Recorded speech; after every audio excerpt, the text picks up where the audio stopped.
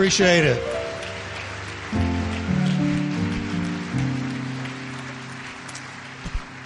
I'm going to ask we stand together for the reading of the Word, and then you can be seated.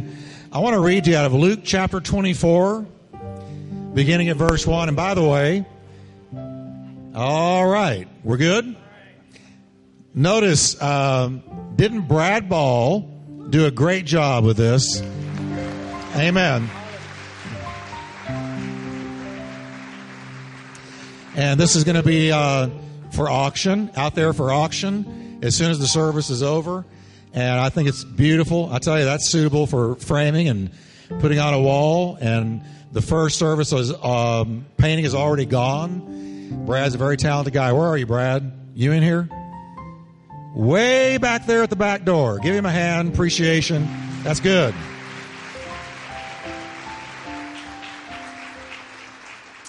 All right, let's read out of Luke chapter 24. But very early on Sunday morning, the women went to the tomb, taking the spices that they had prepared, and they found that the stone had been rolled away from the entrance. They weren't expecting that. These women who loved Jesus, had followed Jesus, were going to anoint him for burial. Nobody had caught, really understood what he was saying when he said, I'm going to rise again from the dead. So here they come and they find the stone, great big stone, heavy stone, with a Roman seal around it, Caesar's seal, that to break it puts you in jeopardy of your life. But the seal was broken, the stone was rolled away. So they went in, but they didn't find the body of the Lord Jesus. And as they stood there puzzled, two men suddenly appeared to them, clothed in dazzling robes. And the women were terrified because actually they were angel beings. With their faces to the ground, and the men asked them the great question, why are you looking among the dead for someone who is alive? That's the great question. Let's bow for a moment of prayer. Father, I pray that you will make this Resurrection Sunday real to every one of us. Help us to understand what Jesus was really all about. In Jesus' name we pray. Amen. Thank you. You can be seated, and let me deal with this and talk to you about the high price of empty. Now, you know the word empty is usually a very negative word. Let me give you some examples. How about an empty bank account? That's negative, right? Empty. That's negative. How about an empty gas tank? Anybody had one lately? As prices reach close to $4 a gallon. How about empty marriage? What a terrible thing to have, a marriage that is empty. What a predicament that is. How about an empty stomach? Millions of people tonight are going to go to bed with an empty stomach. No food at all. Or even worse of all, I guess, empty life. What about an empty life? You're alive, you're functioning, you're going through the motions, but your life seems empty. Lacking meaning, lacking substance, lacking purpose. Empty life. But you come to the tomb of Jesus, and empty becomes an incredible positive. Because empty tomb meant that Jesus was exactly who he had said he was. Now, you know, when I watch the news and I watch people get interviewed on television a lot about Christianity, somehow religion comes up, I never cease to be amazed at how often people misquote Jesus or really don't know what Jesus said at all. They sound off about him. They flap their jaws about him. But they clearly don't know what he said or what he was really about. And so I want you to know today that Jesus was either a truly psychotic man, based on what he said. We would today commit him if what he said about himself was not true. If he did not rise from the dead, we would commit him as a schizophrenic, as a psychotic, as somebody highly delusional. The thing about Jesus is he does not leave us the option to say about him, well, he was just a nice guy walking around in sandals like a first century flower child, doing good things and loving on people. He does not allow us to say that about him because of his own words. Like, listen to what Jesus said. He told his disciples one day, and this wasn't the only time, he said this many times. He said, the Son of Man, that being Jesus, talking about himself, is going to be betrayed into the hands of his enemies. He will be killed. But 3 days later, he will rise from the dead. Now, that's in the red ink in your Bible. That is a quote of Jesus who said something spectacular, incredible, amazing, stunning. Think about it. This man that we just worship, this Lord that we just worship, the most famous figure in the history of the world. There's nobody more famous than Christ. He said, you kill me and you will kill me and I will be betrayed and I will be beaten and I will be flogged and I will be crucified and I will be killed. I will be buried and I will be as dead can possibly be dead. But I'm going to rise again from the dead. He was not speaking figuratively. He was not speaking metaphorically. He said, literally, I'm coming back from the dead. Either psychotic, delusional, a deceiver, worthy of commitment, or the Christ, the Messiah, the prophesied Son of God. Everything Jesus ever did, ever said, ever claimed, or ever professed to be rose or fell on his returning from the dead. If there was no resurrection from the dead, we are all in here deluded and deceived and mistaken. We might as well go home, forget about it, close the church doors. Paul let us know in the Bible that the resurrection from the dead is the linchpin of the Christian faith.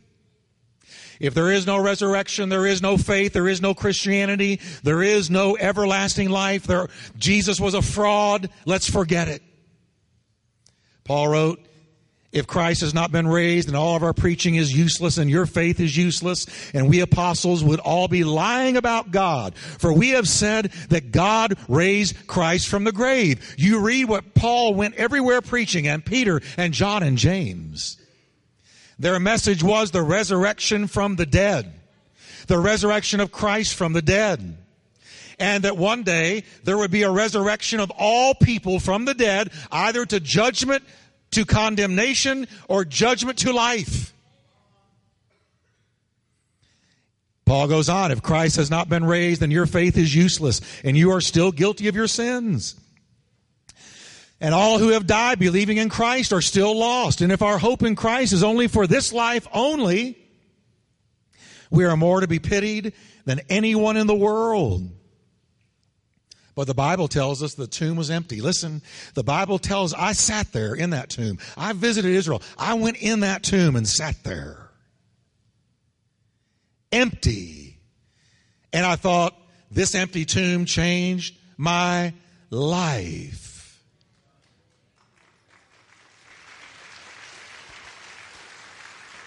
Now, I want you to know that you can't walk out today going, well, you know, Jesus was a nice guy. That was a good church. So like the singing. That guy up there sweated a lot. But you know, that's about all it was for me. But no, you really can't leave it there. It can't be left there. Because Jesus Christ, what he said demands an answer, demands a decision. To make no decision is to make a decision. The radically changed lives of the disciples testify that tomb was empty. The radically changed lives of millions of people through the ages, millions upon millions more, of changed lives, changed hearts, changed directions in life, changed aspirations, changed hopes, testify that he rose from the dead. But what I want to talk about today is this high price that was paid for empty. The price that had to be paid for there to be an empty tomb. Because there was a price paid. And everybody on earth needs to know there was a price paid for that empty tomb. Let's talk about why Jesus really came. Who was he really? What was he really about? Jesus came to the earth, was crucified, and rose from the dead because first, the Bible says there was a crisis at hand. There was a 911 hanging over the human race. You see, Jesus really was different from any religious leader that's ever walked the earth. As a matter of fact, he was not a religious leader. He was not the creator of a religion. He was the creator of a life and a lifestyle and a relationship. Jesus, according to the Bible, was sent from heaven on a rescue mission because there was a crisis of epic proportions. There was a 911. There was an SOS. What was it? What was it that made Jesus have to come? Here it is. He said this. Humanity was lost. Lost. We were all lost. The book that says I'm okay, you're okay is wrong. According to the Bible, we're not okay. We were lost. Now, I'm a word person. I love words. I research words. I want to know what a word means. When I read it in the Bible, I want to know what it means. So I want to know, what did Jesus mean when he said, the Son of Man has come to seek out and to save that which was lost. He said, I've come on a rescue mission. I've come on a divine mission from heaven because the human race is lost. I've come to seek out, to search out, to look for, to find, and to save what has been lost. Well, what did he mean, lost? Well, lost can be a lot of different things, and there can be varying degrees of lostness. For example, I might find myself in unfamiliar surroundings and become momentarily confused about where I am. Happens to me all the time when I'm driving. My personal GPS system is right there. Kathy, because I get lost a block away from home. I'm very preoccupied. Put me in downtown Fort Worth, and one-way streets were not made for me. So, the feeling of being turned around and being a little bit lost. You can be unfamiliar with your surroundings and become momentarily confused about where exactly you are. But now, watch this. As long as you can recognize that you're lost, and can ask somebody where you are and find out directions and instructions for the way out, then with time and patience, you will find your way. So you were lost, but not hopelessly so. Son of Man has come to seek and to save that which was lost. What did he mean? Well, you might also find yourself in unfamiliar surroundings, yet have no way of finding the way out. For instance, you can be spelunking in a cave. You can go into a cave, spelunking, just crawling through a cave, walking through a cave alone and become lost. But there's nobody in there for you to ask the way out. So you are lost without being able to find your way, without being able to get directions. So you are lost, and you are going to stay lost without a rescue. You're going to have to be rescued. Somebody's going to have to come find you. Lost. But do you know the Bible teaches there's another kind of lostness? Not just being lost and needing directions or being lost and can't find your way out. There's another one. This kind of lostness is the worst kind because the person lost in this way is totally unaware that they are lost. They are lost and don't know it. They are lost and don't even know. The Bible calls this spiritual lostness. Listen to the Bible. Quote, if the good news we preach, the gospel of Jesus Christ, is hidden, it is hidden only from people who are perishing. Satan, who is the god of this world, has blinded the minds of those who don't believe. Now listen to the next verse. They are unable to see. They are unable to see the glorious light of the good news of Christ. They can't see it. Lost in the dark, but don't know it. The Bible teaches we've got 4 eyes, 2 sets of eyes. We have physical eyes by which we see things function in life. You're looking at me, I'm looking at you. We all know what that means. But the Bible is very clear that we also have spiritual eyes. We have spiritual eyes with which we see spiritual realities. We comprehend spiritual truth. Spiritual eyes can be blind just like physical eyes. But that blindness is even worse, because when you're physically blind, you can at least have somebody lead you along. But when you're spiritually blind, when you're spiritually lost, spiritually in the dark, that's the most profound lostness of all. Paul talked about the eyes of your heart being enlightened or flooded with light. The eyes of your spirit, the eyes of your soul. See, you and I, we're made of three parts: body, soul, spirit. It says in the creation of man, there was a body laying on the ground. God breathed into it the breath of life, and that man became a living soul, which means eternal. You and I are going to go on and on and on. And those spiritual eyes can be blind. This is why Jesus said to the Laodicean church, he said, you say I'm rich. I've got everything I want. I don't need a thing. But let me tell you the way I see it, says Jesus. You don't realize that you are wretched, miserable, poor, blind, and naked. You see yourself one way, but I see you completely differently because your spiritual eyes are blinded. Unless God removes the blindness, unless God removes the veil, removes what is in front of your eyes, you'll remain blind. You think you've got it all, said Jesus, but you are blind to the real facts. If your soul is lost, you're living life on empty and don't even know it. And yet you're always looking for different things to fill the emptiness. You turn to this, you turn to that, relationships, drugs, alcohol, something, philosophy, something. Looking for what it is that you know is not there. And we need to realize we're hardwired to walk with God.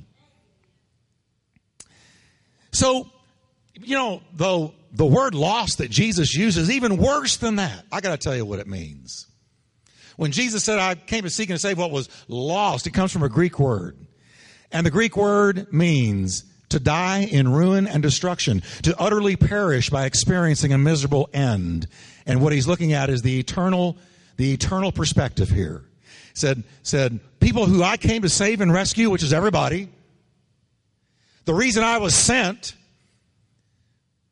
was to rescue those who are going to die in ruin and destruction and utterly perish by experiencing a miserable end.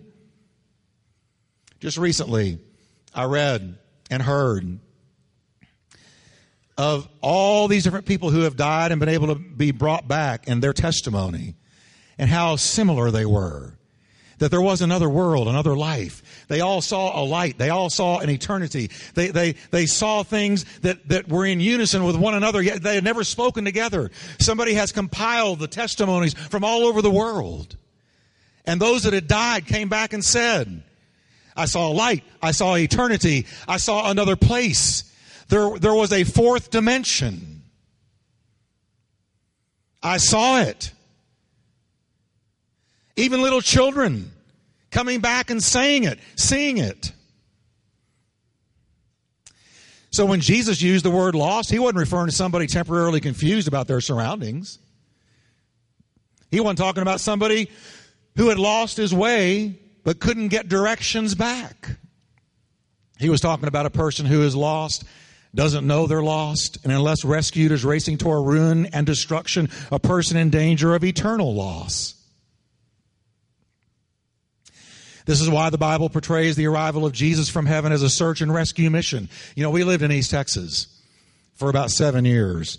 I mean, really, Mayberry RFD. And we lived on 4 acres of land where there was this beautiful creek that went through the property. And the deer would come down there and drink. And where there is water, there is life. And there was all kinds of life. But in springtime, when it would rain, this creek would flood and overflow its banks big time. And this one particular spring, I went down there. It had flooded real bad, and the water had begun to recede. And there I noticed a couple of real big puddles, kind of little mini ponds, that the water had filled a hole, and now the water had gone back and ebbed, and you had this puddle. And I saw something sparkle and shimmer in there. So I walked up and looked in, and there were about 5, 6 perch, little baby perch. Now, me being logical, being a human being who can think and reason, I looked and I said, doomed. Because there's no way out. These little perch had no where to go. They would never get out. There was no access from them to the creek. They were doomed. And so me being, I don't know, a soft heart, easy touch, I said, no, I'm not going to let that happen. So I ran up to my house and I got a dip net and came back down. And right about then it occurred to me, this is what God did. God looked at our situation and said, doomed. He looked at our situation and said, born in sin, shaped in iniquity, you have broken the moral laws of God. You're going to come under judgment if there is not forgiveness. See, these fish, all that was going to happen was the sun was going to beat down on this thing. It was going to evaporate, and one day there would be nothing. Or the coons would get them at night. They were doomed. So I decided to do something about it. And when I did, that's a picture of grace. By grace are you saved through faith. And that not of yourselves, it is a gift of God, not of works, lest any man should boast. Grace means unmerited, unearned, undeserved favor. So I decided these fish could care less. They don't even know that I'm looking at them. They don't even know that I'm aware of them. They don't know that they're doomed. They don't know that their time is limited. They don't know the hourglass has been turned upside down. But I see it. And so what I'm going to do is get the dip net. The dip net is just like Jesus. Jesus was the means to the end of God rescuing us from the kind of ruin I just read about. So I went and put that dip net in there. And you know what they did? They did not say, hallelujah, I've been waiting for this. They did not say, oh, it's about time you got here. I believe in you and I know that you've got good in mind for me. No, they ran from me. No, they swam from me. And they got into every little nook and cranny, hid underneath every shadow, tried to escape me every way they could. But I decided to keep on pursuing, which is mercy. So I pursued, and I chased, and I sought. Finally, one of them got so tired, he just gave up, and I could almost hear him thinking in fish think. Well, I might as well give up. I'm doomed. He's going to kill me now. And what I did, I scooped him up in that net, took about 10 steps and dropped him into the rushing river, into the rushing creek. And he was given a life he could never have dreamed of. You see, he should have trusted me. And there are people who don't come to the Lord Jesus Christ because they're afraid He's going to make them one of us. I don't picture myself going to church, carrying a Bible, being one of those. The Lord Jesus, He'll ruin my party, ruin my life, ruin the fun. He's going to turn me into something I don't want to be. But no, He came to rescue that which was lost, to put it where it should have been. He will only put you in a river of life. He will not destroy you. He will not marginalize you.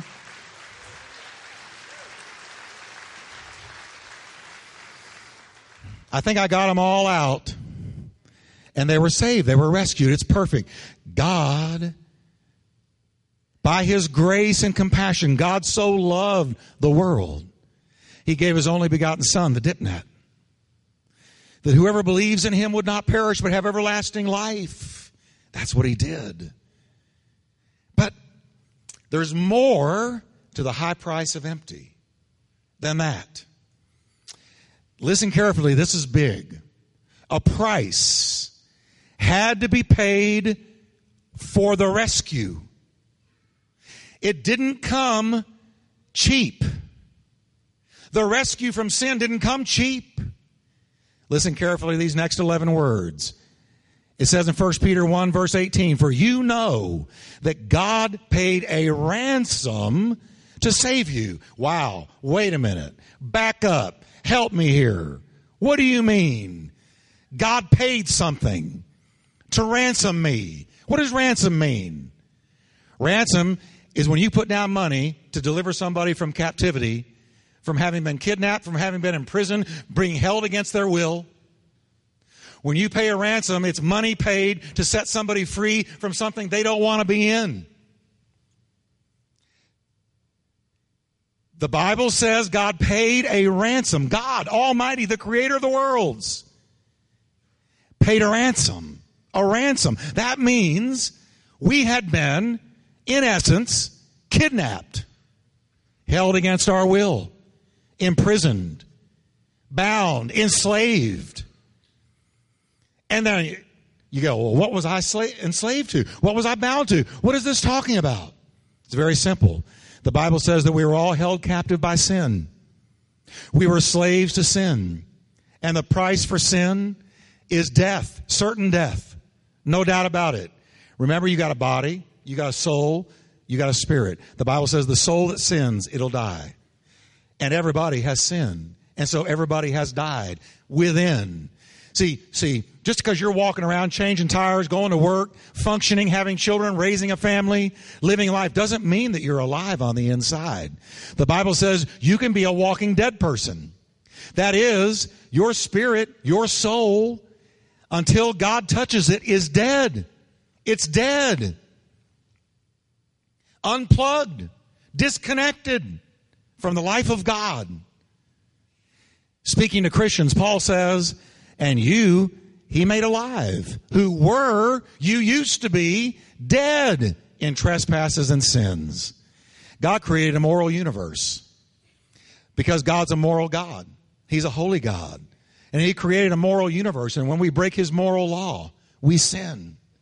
And when we sin, we are cut off. We are disconnected. We are removed from the life and the presence of God. And our soul dies. And unless God does something about it, it'll remain dead. So a price had to be paid. Well, what price was paid? What was the ransom? What did God use to ransom us, to deliver us from the slave block of sin? How did God do it? He didn't use dollars. He didn't use yen. He didn't use Deutschmarks. He didn't use Swiss francs. There was no earthly currency that God could use. There was no price to be paid on earth. What was it that would pass at the judgment bar of God to redeem us? The Bible says, and the ransom he paid was not mere gold or silver. It was the precious blood of Christ, the sinless, spotless Lamb of God. It was the blood of Christ. It was the blood of Christ. People say, I don't like that, Christian. So that's a bloody religion. Yes, it is bloody. But listen, without the shedding of blood, the Bible says there is neither release from sin and its guilt, nor the remission of the due punishment for sins. There is no remission of sin. There's no remission of guilt apart from the shedding of blood. What blood? It can only be one blood. The blood of the unstained, spotless, sinless Lamb of God, who was Jesus Christ. I read this week, a well-known psychiatrist said most of the mental illness we deal with is rooted in guilt. It's rooted in guilt. We deal with guilt in many different ways. You can drink it away, smoke it away, deny it away. But there's only one way to wash it away. One way to get rid of it for good. God says, I'll remove your sins as far as the east is from the west. But it can only happen by the shedding of the blood of the Lamb of God. Jesus' blood was the currency. Jesus said the Son of Man came to give his life a ransom, a ransom, a ransom. When he died on this cross. Got this cross up here. I wish those over here could see it better, but he died on this cross. He died on a cross. When he did, God's judgment fell on him for what we did. When he did, God's wrath fell on him for what we did. When he did, he took his sins on him, our sins on himself. He became sin for us that we might become the righteousness of God in him. The judgment fell right here. The wrath fell right here. That's why he looked up and said, my God, why have you forsaken me? Because at that moment, He experienced separation from the presence of the Heavenly Father for the first time in eternity past and eternity future. Were you there when they crucified the Lord? Were you there? You were there. Jeff was there. Jim was there. Bob was there. We were all there. He took on himself our sin. We were there when they crucified our Lord. Muhammad didn't do that for you. Buddha didn't do that for you. Confucius didn't do that for you.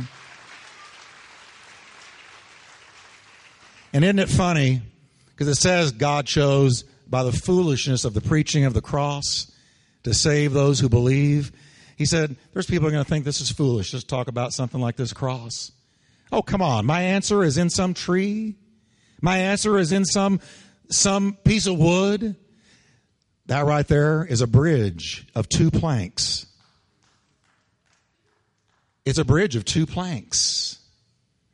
You ever seen a bridge of just 2 planks? One going up, reaching to God, and God reaching down. One going across, God reaching out to all mankind.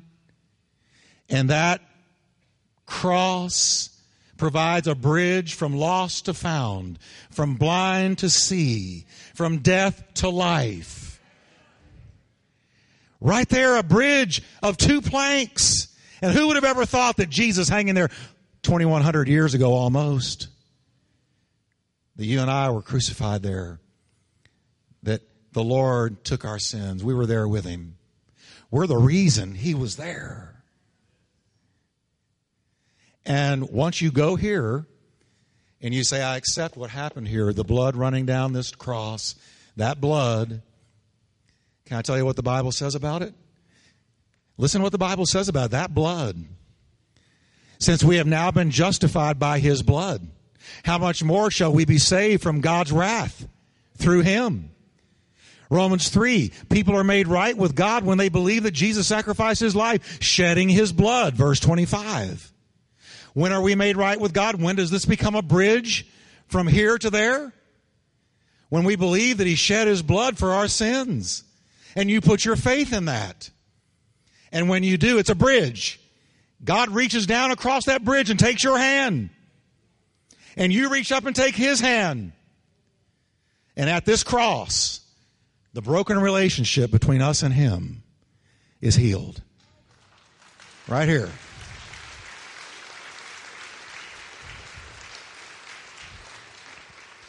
And boy, I'll tell you, the life flows down this cross. Peace flows down this cross. Joy flows down this cross. Wisdom flows down this cross. Knowledge and understanding flow down this cross. You find you here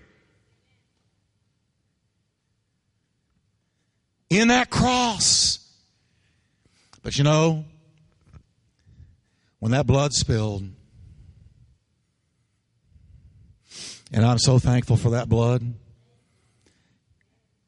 And when Jesus came to earth for that rescue mission, it ended up in a fantastic conclusion. Think about it with me for a minute as I close. Following his crucifixion, the world went on just like usual. For 3 days and 3 nights, it was like nothing had ever happened, even though when he died, the skies became black as midnight at high noon. And you could have heard a pin drop on a shag carpet in the middle of the day, outside, where Jesus was crucified. It became black as night. It seemed like all of nature was bowing and weeping and mourning that their Creator was dying like this. But the world went on after it was all over, like nothing had happened. Darkness, it looked like darkness had triumphed as Jesus lay lifeless in his tomb. Nobody could believe it. The miracle worker, the water walker, the healer of the sick, raiser of the dead, opener of the blind eyes, had been beaten beyond recognition where you couldn't even tell his gender. Pilate might have wrestled with his conscience for having turned him over to be crucified. Pilate's wife had had dreams, and she had told him, don't have anything to do with this righteous man. But politically, for political gain, he did and turn him over. The wicked high priests named Annas and Caiaphas, who had paid Judas to betray him, shook hands, gave each other a high five over the seeming success of their ghastly crime. The disciples, where were they? Well, they were huddled behind locked doors, scared to death that they'd be next. Darkness ruled, it seemed, but not far away. In that tomb lay a lifeless body, dead as dead can be, wrapped in grave clothes, lying there still as night. But after 72 hours, can you imagine the first breath, what that did to hell?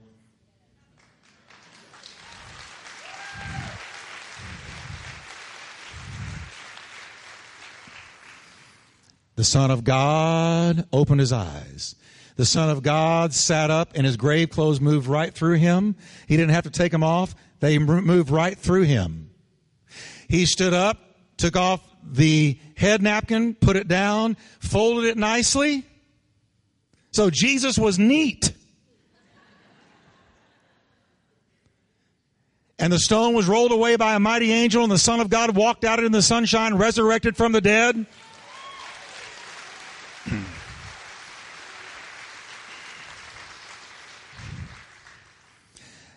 We wanted to sing this song today. We didn't get to, but I'm going to quote it. Up from the grave he arose with a mighty triumph over his foes. He arose a victor from the dark domain. He lives forever with his saints to reign. Say it with me. He arose. He arose. Hallelujah. Christ arose.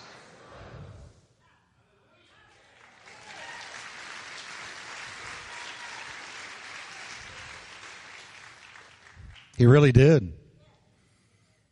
He really did. Can we stand together? I want to urge you today to take advantage of God's grace.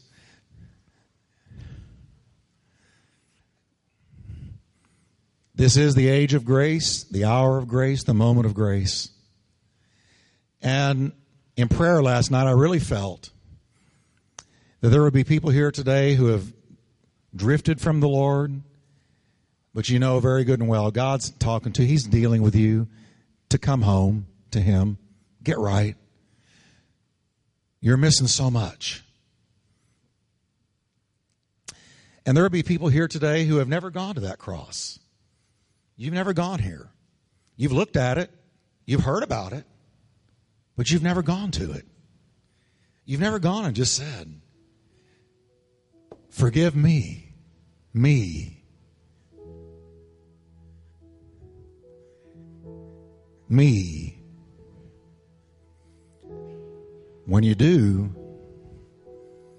there's the bridge. Let's pray. If you can say, Pastor Jeff,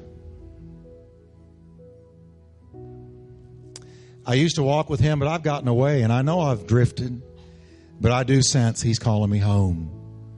I'm going to ask you today to make a step of faith and to let me pray with you. Let us pray with you. If you've never been to that cross just for you, why not do it today? Easter Sunday, 2011. And see what you find in that cross. Let Him lift that load of sin. Let Him fill the emptiness with His life.